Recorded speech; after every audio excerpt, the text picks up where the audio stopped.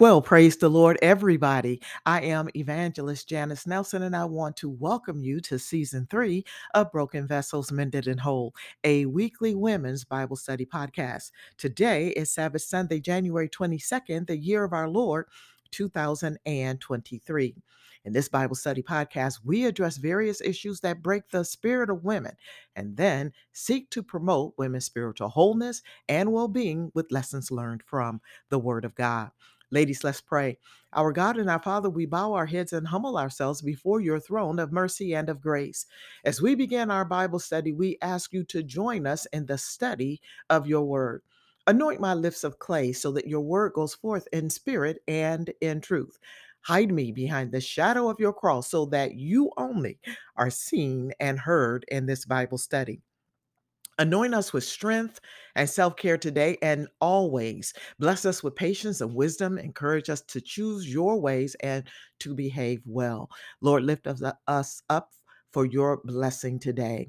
Will you bind the powers of the spirit of darkness so that not one evil deed is met against this ministry or these your people? Bless each person within the sound of my voice and be ye glorified. In Jesus' name, I ask all these things and give you thanks for answered prayer. Counted as done by faith and in accordance to your word. Amen. Ladies, jealousy is defined as thoughts or feelings of insecurity, fear, and concern over a relative lack of possession or safety. It can consist of one or more emotions like anger, resentment, inadequacy, helplessness, or disgust. Jealousy is experienced in nearly every human relationship, and it is seen in all cultures, which makes it a universal trait. Further, jealousy is an unclean spirit that triggers violence and abusive behaviors where a person can become physically injured or even killed. People who are extremely jealous due to their extreme insecurity are believed to have a broken Jezebel jealous spirit because they hear demons telling them lies about their victims, such as their spouse flirting with other women or other men when they are not. Jealousy is one of the primary reasons marriages fail, friendships end, ministries fall apart, etc. It is not of God, but rather it is a stronghold that breaks our spirit and that needs to be torn down. So, how do we overcome a spirit of jealousy? Join me in a leap of faith of trusting God and His Word to transform our bodies, our mind, our hearts, and our spirit as we take an exciting journey of self care because self care equals self love. To that end, today's episode asks and answers the question: how do we overcome the spirit of jealousy? In the Bible, jealousy is linked to envy and sometimes used simultaneously. But there are subtle differences. Both envy and jealousy desire something they want or do not have, but jealousy takes it a step further. For example, let's say you are a single woman who wants to get married and you have been praying to God and asking Him to bring you the perfect partner or bring the perfect partner into your life. But you keep meeting men whose needs are not compatible to yours, and it seems like you are never going to get married. Nevertheless, you continue praying and exercising your faith. Then one day you receive a telephone call from a friend who gives you her happy news that she has recently become engaged to be married. This is the second or third friend who has shared this happy news with you in the past year. You can envy your friend while at the same time be genuinely happy for her and wish that you had the same good news to share. However, if you are jealous of your friend's good news, bitterness will take root in your heart, feelings of resentment grows, and these feelings can break an otherwise beautiful friendship. Envy often focuses on the thing we want, which can lead to jealousy, which often focuses on the person who possesses what we want.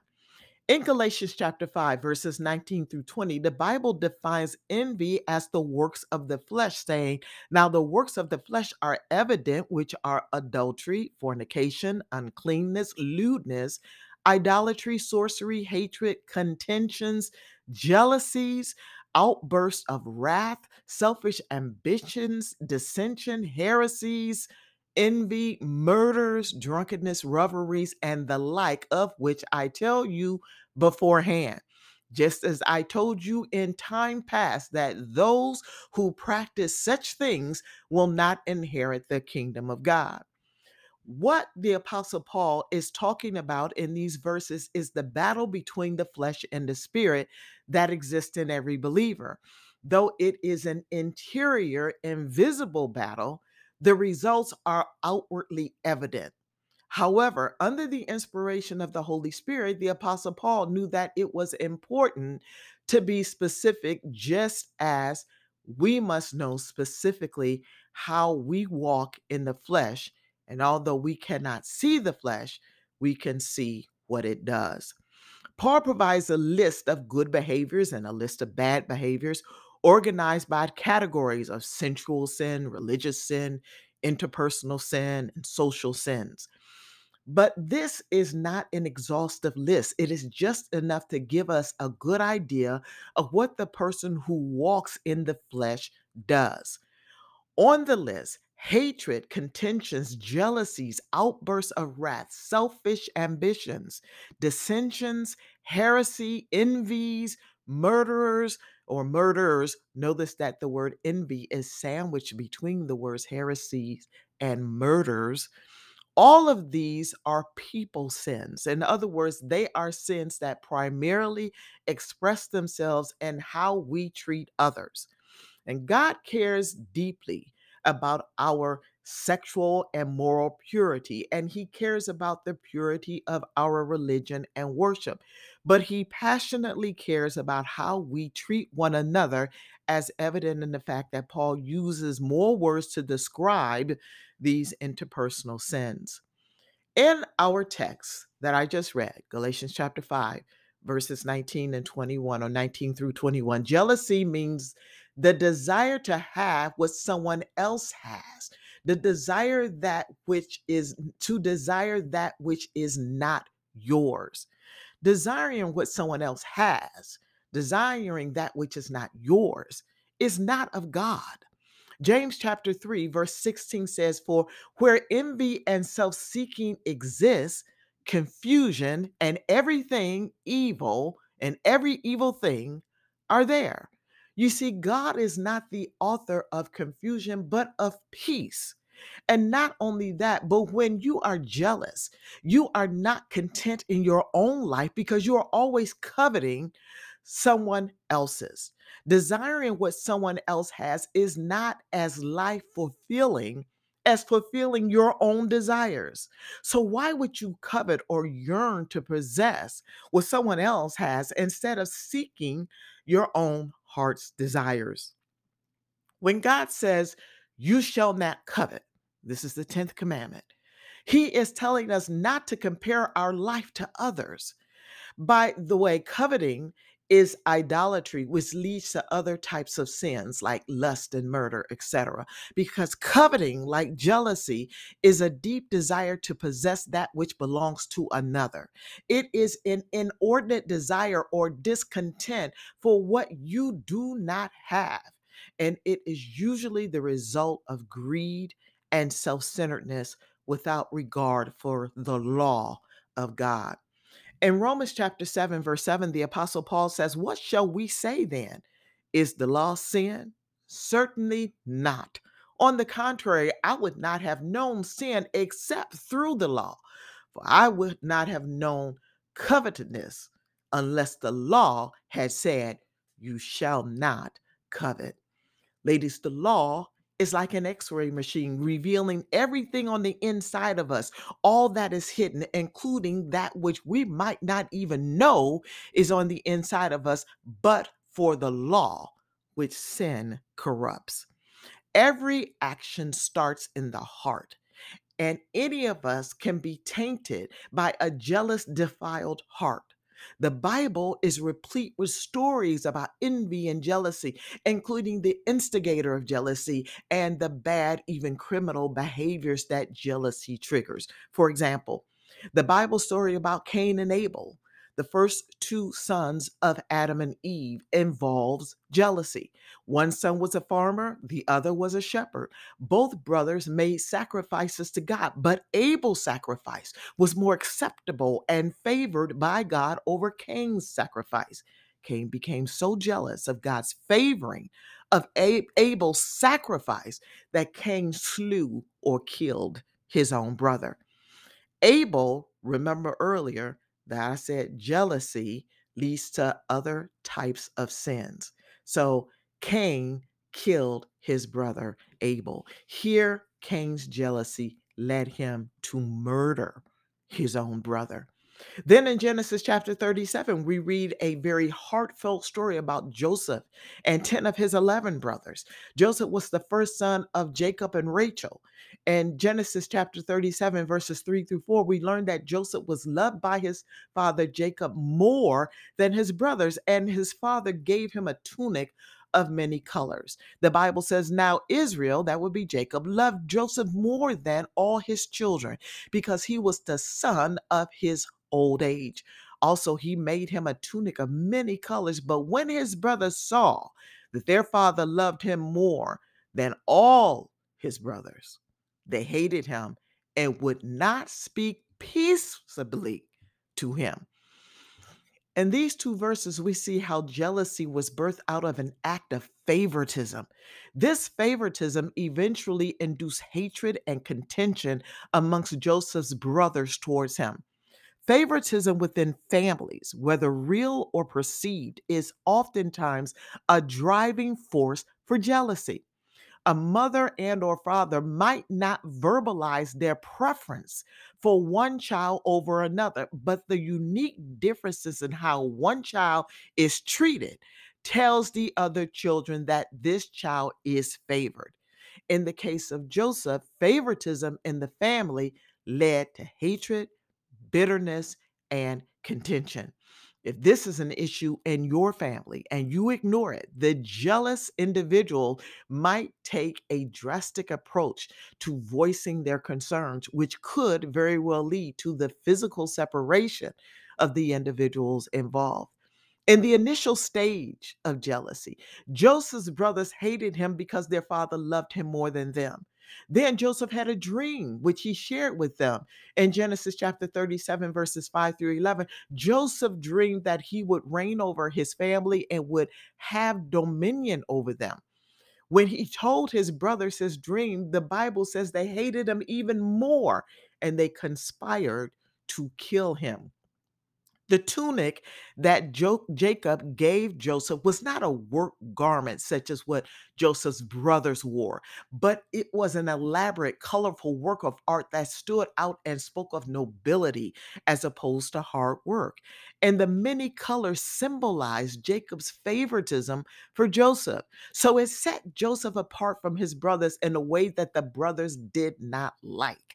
As a result, this colorful tunic caused a lot of family drama and aroused a powder keg of emotions, including jealousy in the brothers toward Joseph. And at an opportune time, the brothers ripped the tunic off Joseph and threw him into a pit with the intention of leaving him for dead. But when they saw a caravan of merchants coming, they pulled Joseph out of the pit and sold him into slavery to a caravan of merchants bound for Egypt. Can you just imagine the hurt and the feelings of depression Joseph must have felt at having been sold into slavery without his consent by his own brothers and at having to deal with being separated from his family, especially his beloved mother and father who doted on him? In this story, jealousy is the basis on which individuals become depressed, weak, fearful, anxious, angry, vengeful, and violent. In the Bible story about King Saul and David, we read how jealousy triggered violent and abusive acts. Saul had the honor of being chosen by God as Israel's first king, and he began his reign as a humble and reverent king. However, over time, King Saul became disobedient to the will of God, and he rejected God by putting his own desires before God's will and over Israel's well being. Well, when you reject God, God will reject you, which is what happened with King Saul. God's spirit departed from Saul, and God anointed David as King Saul's successor. This act by God moved Saul to jealousy, and Saul began to keep a watchful, jealous eye on David. All the while, David was succeeding in everything he did. He became a mighty warrior, and the Jewish women sang songs in celebration of his war victories. In 1 Samuel chapter 18, verse 7, we read that Saul's emotions towards David grew worse after the people mocked him in songs singing, Saul has slain his thousands and David his 10,000s. The comparison made King Saul all the more angry because he came to realize that David was esteemed to be greater than he. And King Saul hunted David like predator and prey, seeking to kill him. And the Bible says that David was hiding in caves. This Bible story is a perfect example of how one person's success can stir jealousy in the hearts of individuals who have not accomplished the same thing. This is the type of jealousy that occurs between coworkers, in friendships, and in marriages.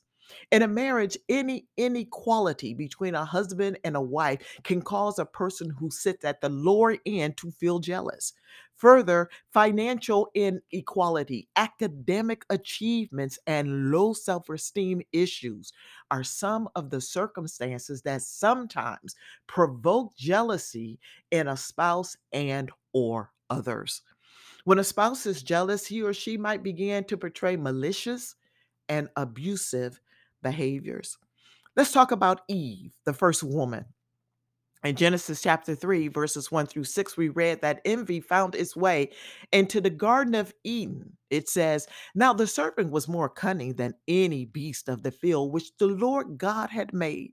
And he said to the woman, Has God indeed said, You shall not eat of every tree of the garden?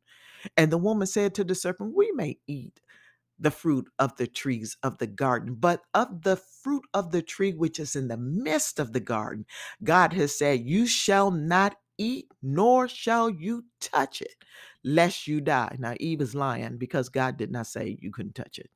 Then the serpent said to the woman, You will not surely die. For God knows that in the day you eat of it, your eyes will be open and you will be like God, knowing good and evil. So when the woman saw that the tree was good for food, that it was pleasant to the eyes, and a tree desirable to make one wise, she took of its fruit and ate. She also gave to her husband with her, and he ate. The serpent tempted Eve, and despite her having a perfect life, she literally became ensnarled by envy, wanting to be like her all knowing God. Jealousy focuses on the person who possesses what we want. In this case, Eve was focused on God's omniscience, on his infinite wisdom.